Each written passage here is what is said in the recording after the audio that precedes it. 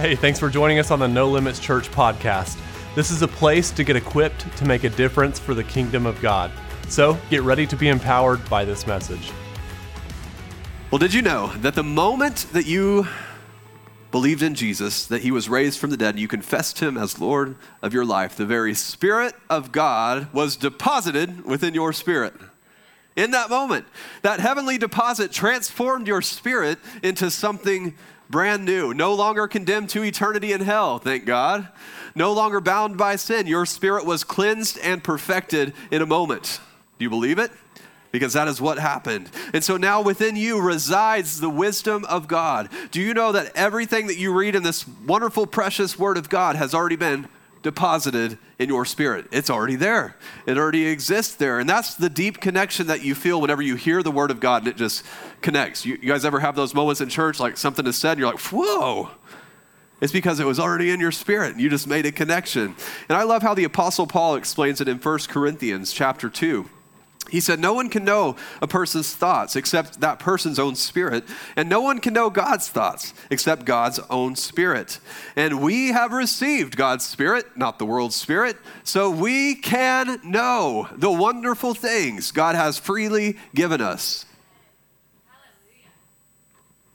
Amazing. So as I said, the Spirit of God has been deposited within us. Therefore, we can know God's thoughts. We can know them. We can discover and experience all the wonderful things that God has freely given us. So go ahead and look at somebody next to you and say, you can know God's thoughts.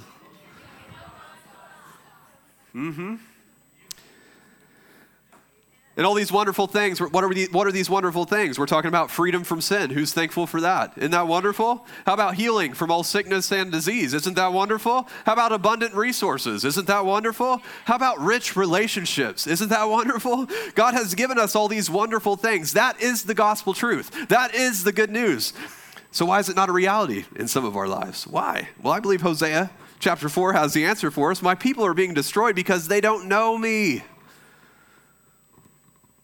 So we can know God's thoughts, but that doesn't mean that we will know God's thoughts. But wait, didn't we just read that God deposited his spirit on the inside of us? And yes, and that's true, 100%. But knowing doesn't happen in your spirit. It happens in your mind, doesn't it? When we get a revelation from heaven, here's how we explain it. It's like something drops down into our spirit. Have you guys ever had, like it just whoof, drops down? It's like it had been hovering over our heads, and then we finally hear it the right way, and whoosh, it drops down in our spirit. And then once it drops into place, there ain't no going back, right? Ain't no going back. You carry that heavenly truth with you for the rest of your life. Nobody's going to talk you out of it. Doesn't matter what you see. I'm going to believe that.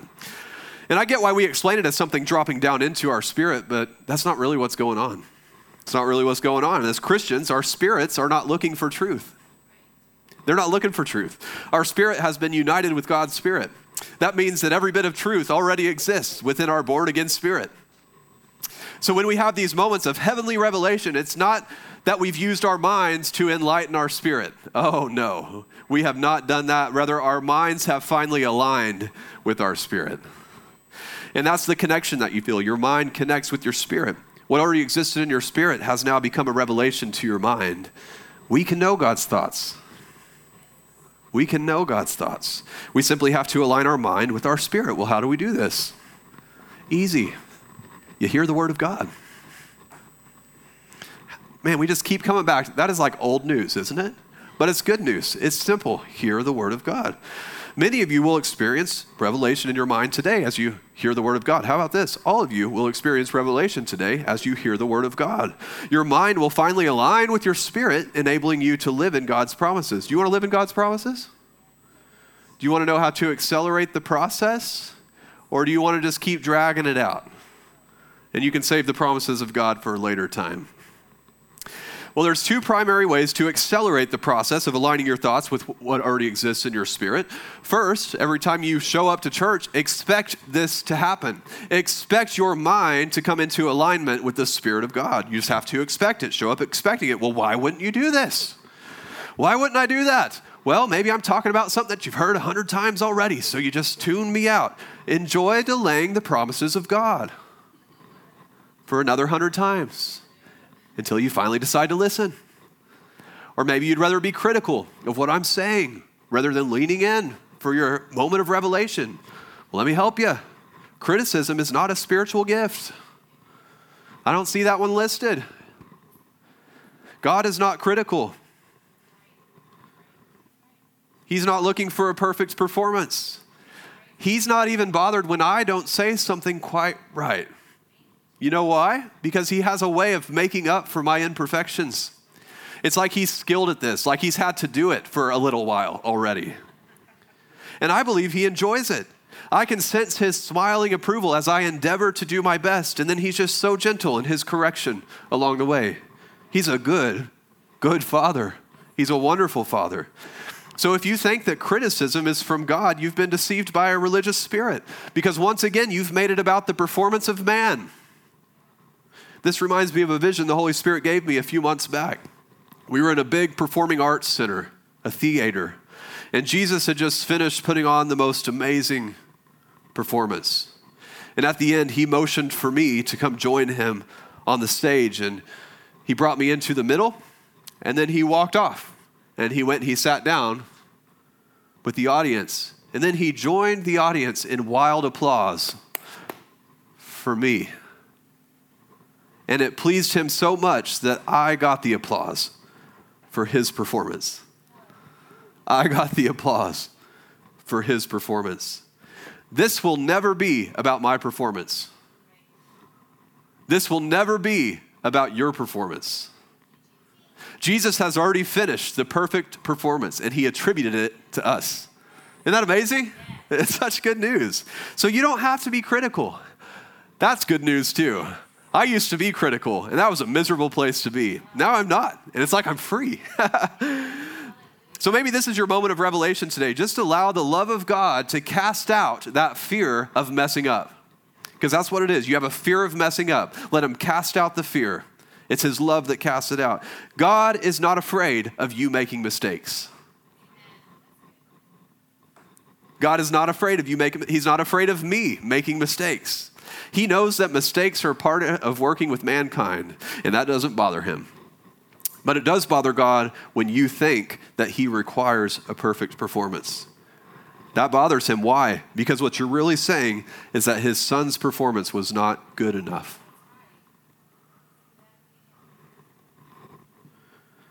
So you have an ongoing choice to make. When those critical thoughts come up, what are you going to do with them?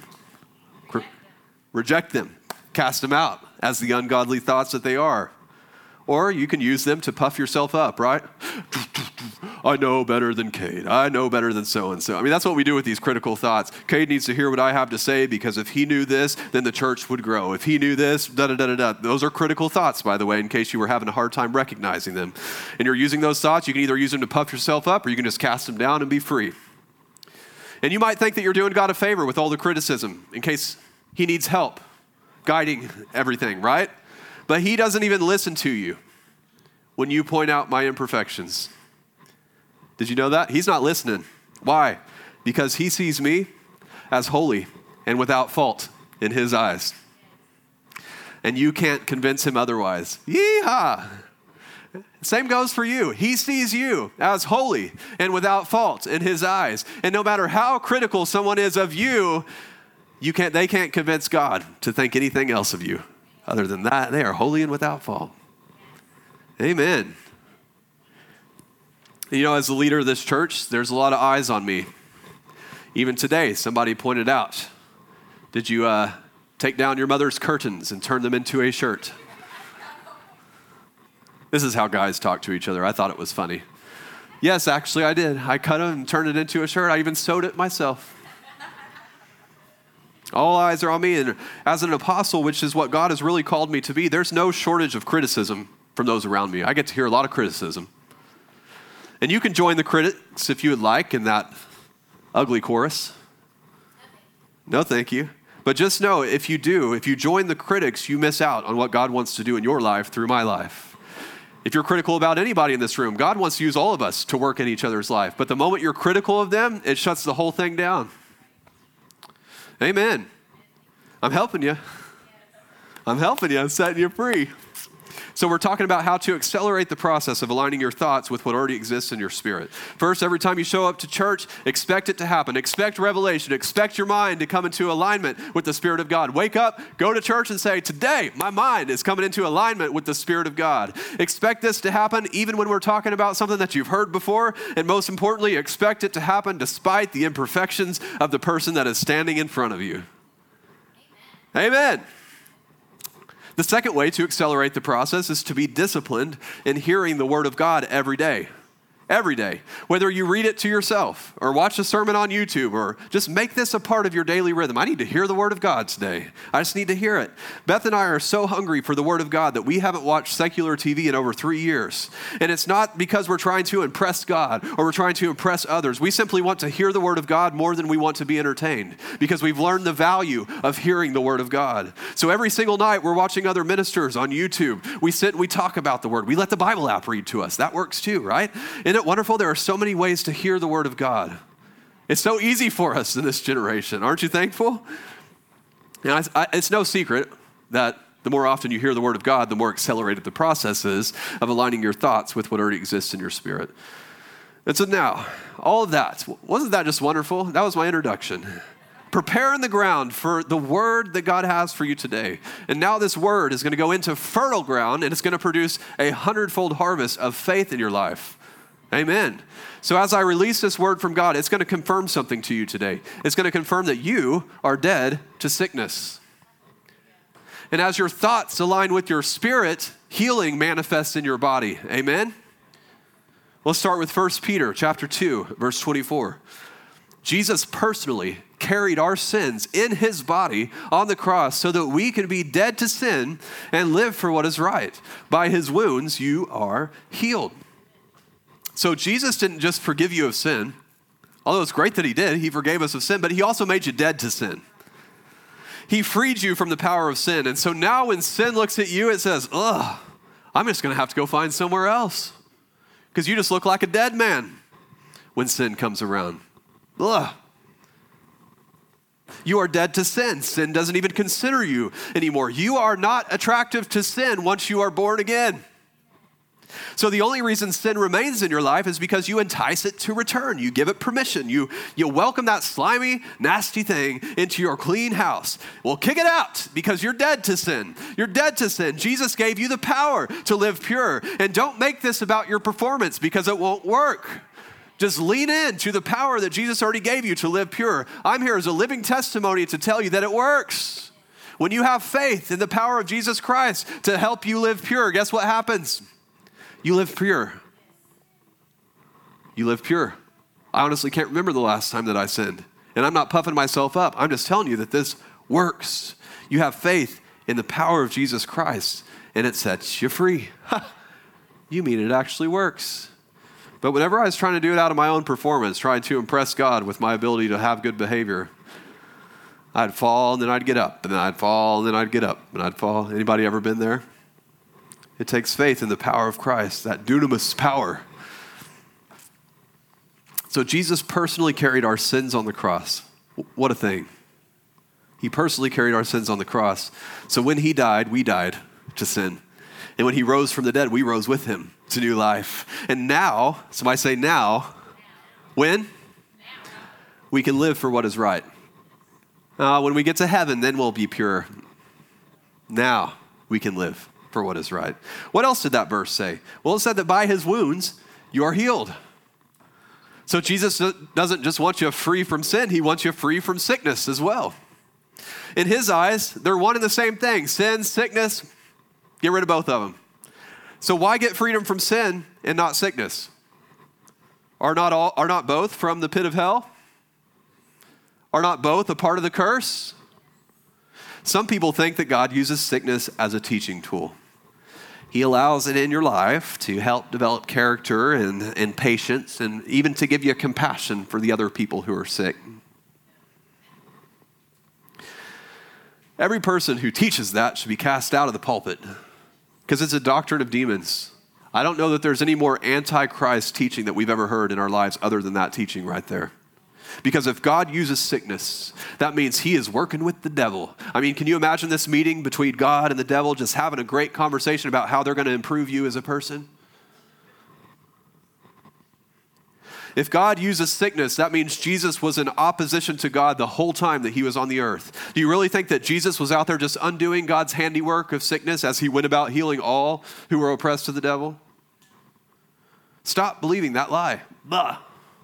God does not use methods of destruction to teach you. God does not use methods of destruction to teach you. He instructs you with his word. His word is all you need to become who he's called you to be. But let's say you allow sickness in your life, because by the way, that's the only way it can come into your life. You have to permit it. If you allow sickness, will God find a way to use it for good? 100%. You better know it. God takes what the enemy meant for evil and he turns it for good. But that doesn't mean that God made you sick. Don't be dumb. Think it through. Just think it through. You allowed the devil to make you sick, but God's so good and so awesome that he took that evil that should have never been a part of your life in the first place, and he just went ahead and he turned it around for good. Amen. There's a divine backfire for those of you who are sick. Every time we get sick, a divine backfire is coming because the devil thought he was going to take you out, but God's just going to turn it around. And as your thoughts align with the reality in your spirit that you are already healed, that healing will manifest in your body, and you're going to use that testimony, you're going to take it to others. Look what Jesus has done in my life. God is good. Amen. So let's say this together. I am dead to sin so I can live pure. I am dead to sickness so I can live whole. Gospel truth. Galatians chapter 2, verse 20. My old self has been crucified with Christ. It's no longer I who live, but Christ lives in me. So I live in this earthly body by trusting in the Son of God who loved me and gave himself for me. So let me ask you this. If Christ was in charge of your body, would it be sick? It's no longer I who live, but Christ lives in me. And he loved me so much that he died for me. And through his death and resurrection, he provided 4 things for me and you. And it's found in Isaiah chapter 53. He was wounded for our transgressions. He was bruised for our iniquities. The chastisement for our peace was upon him, and by his stripes we are healed. Let me put this in today's language for you. Number 1, we have been completely forgiven. Number 2, we have been totally released from the penalty of our sins. Number 3, we have been freed from all guilt and shame and received peace in its place. And number 4, we have been healed of all sickness and disease. Amen. You know, some people look at this verse and say, that's not about physical healing. This is just a metaphor for spiritual healing. Shut up. I'm tired of hearing that. Shut up. Why is it so hard for you to believe that Jesus wants to heal your physical body? Why is that so hard to believe? Did he not demonstrate it over and over and over and over? Were all those healings in the Gospels metaphors too? Huh? No. Take your unbelief back to hell and leave it there and rise up in faith and receive your healing in Jesus' name. Jesus came to forgive you. Jesus came to release you of the penalty of your sin. Jesus came to break the chains of guilt and shame. Jesus came to heal your physical body. By his stripes, you were healed 2,000 years ago. It's already been done. And that's not just something that we read about. Y'all, Jesus demonstrated healing as many times as he possibly could, healing the multitudes. And then he gave us the power to do the same. Every time the sick came to Jesus, what did he do? He healed them. Every time. It didn't matter how minor or how major the sickness was. He healed them. Oh, paralyzed from birth? No big deal. Healed instantly. Stage 4 cancer? No big deal. Healed instantly. Demon possessed? No big deal. Healed instantly. Jesus healed every kind of sickness and every kind of disease. There's not one type of sickness that can stand against the power of Jesus Christ. There's not one. But what about the people in his own hometown? Oh, yes. Didn't the Bible say Jesus could work no miracles there? Yeah, because of their unbelief. Everywhere else that Jesus went, the multitudes, how many is multitudes? That's just thousands of people at least, right? The multitudes were showing up with their faith. They showed up with faith. And guess what happened when they did that? Everyone got healed. Everyone got healed. Jesus wanted to take this same thing to his own hometown, but here's what they said. Aren't you just that silly boy that we knew growing up? Come on. And even so, in the midst of this extreme unbelief, Jesus was still able to accomplish something. Did you know that? He still was able to accomplish something. Take a look at this. Mark chapter 6, verse 5. And because of their unbelief, he couldn't do any miracles among them except to place his hands on a few sick people and heal them. You mean he could still heal people? That was the one thing that he could still do. Amazing. So in all those other places in the Bible, Jesus didn't have to lay his hands on the sick for them to be healed. He simply taught them the word of God, and then they received healing through their faith. The multitudes just received healing where they were. But even when there was unbelief present, he could go lay his hands on the sick, and they would recover because he was operating in faith. Isn't that amazing? It's like God wants us to be healed. It's like he wants us to be healed. Every time the sick came to Jesus, he healed them. It's always God's will to heal. Always. You know, the Chosen TV series is mostly a good thing to watch.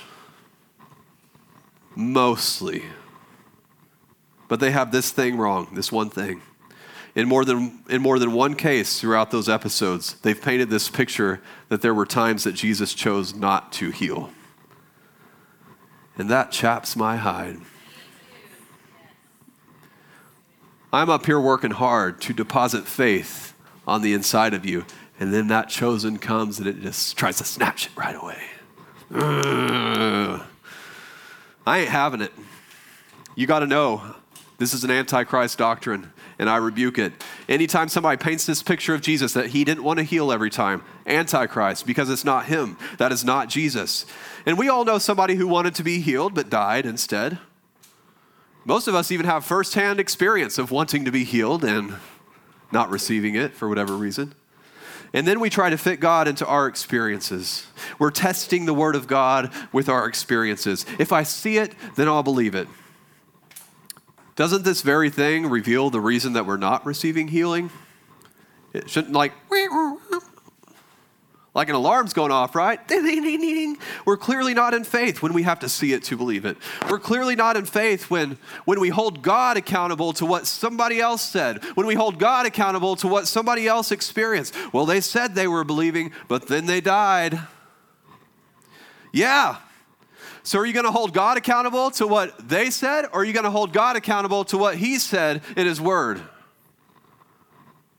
Let God be true, and every man a liar. People lie. Did you know that? You ever known somebody to lie? Sometimes intentionally, sometimes not. I mean, have you ever convinced yourself that you were in faith just to find out later that you weren't? Yes. Yeah. Well, my belief about healing is only going to come from the Word of God. You need to make this resolve in your heart. My belief about healing will only come from the Word of God, not based on what the Chosen told me, but by the Word of God. I will not base my belief on what I see with my own eyes. I'm not going to do it. What I see could be the result of a lie, because people lie. But God's Word is always true.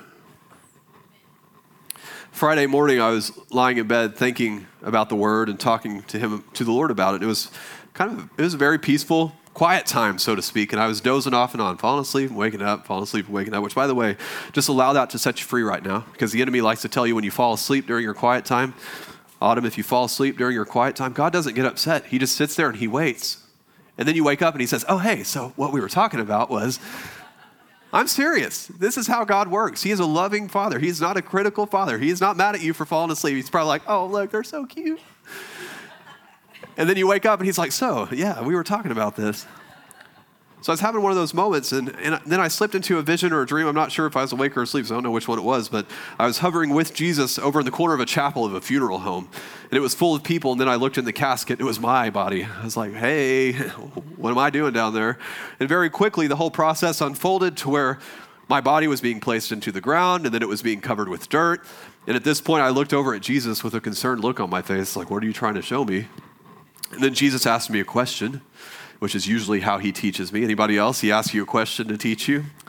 He said, what happens to sickness that you take to the grave? And I answered, it all dies. It withers away because it can't survive without a life source. And when I woke up, the scripture rose up out of my spirit. You are dead to sin and alive to God. And then I heard the Holy Spirit say this, that means you are also dead to sickness. In Christ, you are dead to sickness. Sickness has no chance in your body. You put Jesus in charge by releasing your faith, and he drives out every bit of sickness. Just drives it on out of there. That's good, huh? Let it settle in. About a year ago, I preached my first ever sermon on casting out demons. I remember it like it was yesterday. I managed to avoid the subject up to that point. But when the Holy Spirit said I had to teach it, I don't tell him no. I do what he says. It's better that way.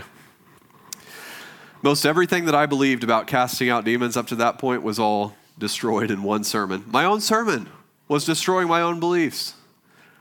I know you all may look at me like I got it all figured out up here, but a lot of times I'm getting taught just as you're getting taught. And I got the benefit of hearing my own voice say it like several different times. It's wonderful.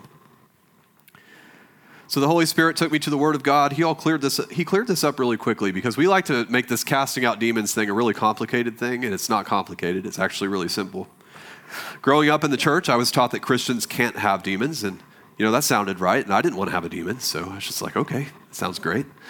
And then I preached that sermon about the simplicity of casting out demons, and I had no idea of what was going to happen next. The Holy Spirit didn't fill me in on that one. He just had me teach about casting out demons. And at the end of the service, I was releasing a tongue and interpretation. And it was then interrupted by this annoying chatter coming out of my mouth, and the whole room went silent. And I dropped to my knees and I asked the Lord, I said, Lord, what was that? And his answer was, you know what that was. That was a manifestation of an unclean spirit. Deal with it, just like I told you to in that sermon that you just preached. So I sat there and I wrestled with it. Well, what are people going to think? What happens to the church if their pastor gets delivered from a demon? Maybe I should just go on like nothing happened. And the whole time the Holy Spirit kept nudging me, deal with it, deal with it, deal with it, deal with it. So I mustered up the courage and I stood up and I said, that was a manifestation. And one of you were led to come up and deal with it, but you didn't come up and deal with it because I'm your pastor. Who was it? Immediately somebody came up like that, weeping. And I surrendered to the work of the Holy Spirit, and that demon came out. And once it was out, I knew what it was, a spirit of infirmity. And interestingly, I'd gotten used to the sickness.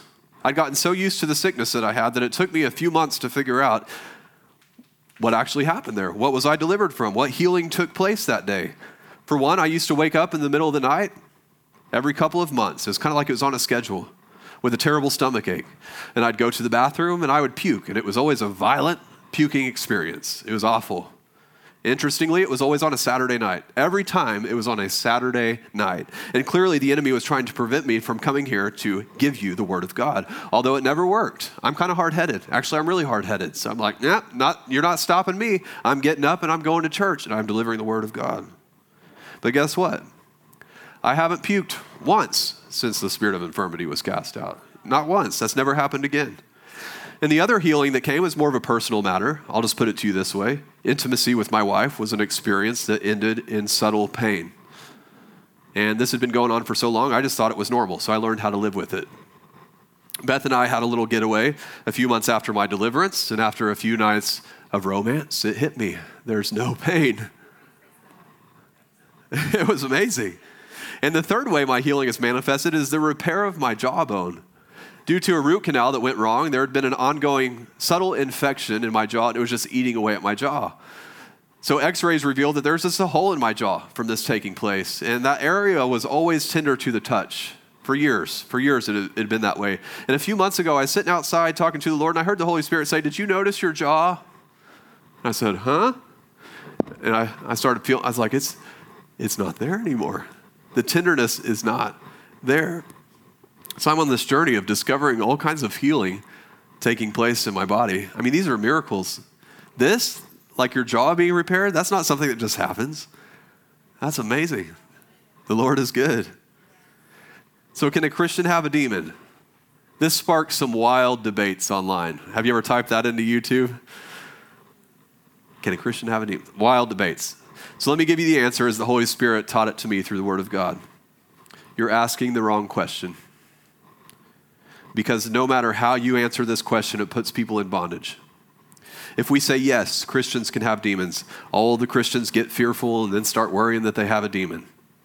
If you say, no, they can't, then one of two things happens. Christians are left with sickness that they can't get rid of, or Christians get delivered and then they doubt their salvation. If this was a question we were supposed to be asking, Jesus would have given us an instruction like, all right, make sure that they're not saved first and then cast out the demon. This question is unnecessary. Jesus told us what to do with demons. Cast them out. So when someone asks you if a Christian can have a demon, say this: you're asking the wrong question. Let me ask you a question. What did Jesus say to do with demons? Cast them out. And then let's leave it at that. Amen. Simple as that.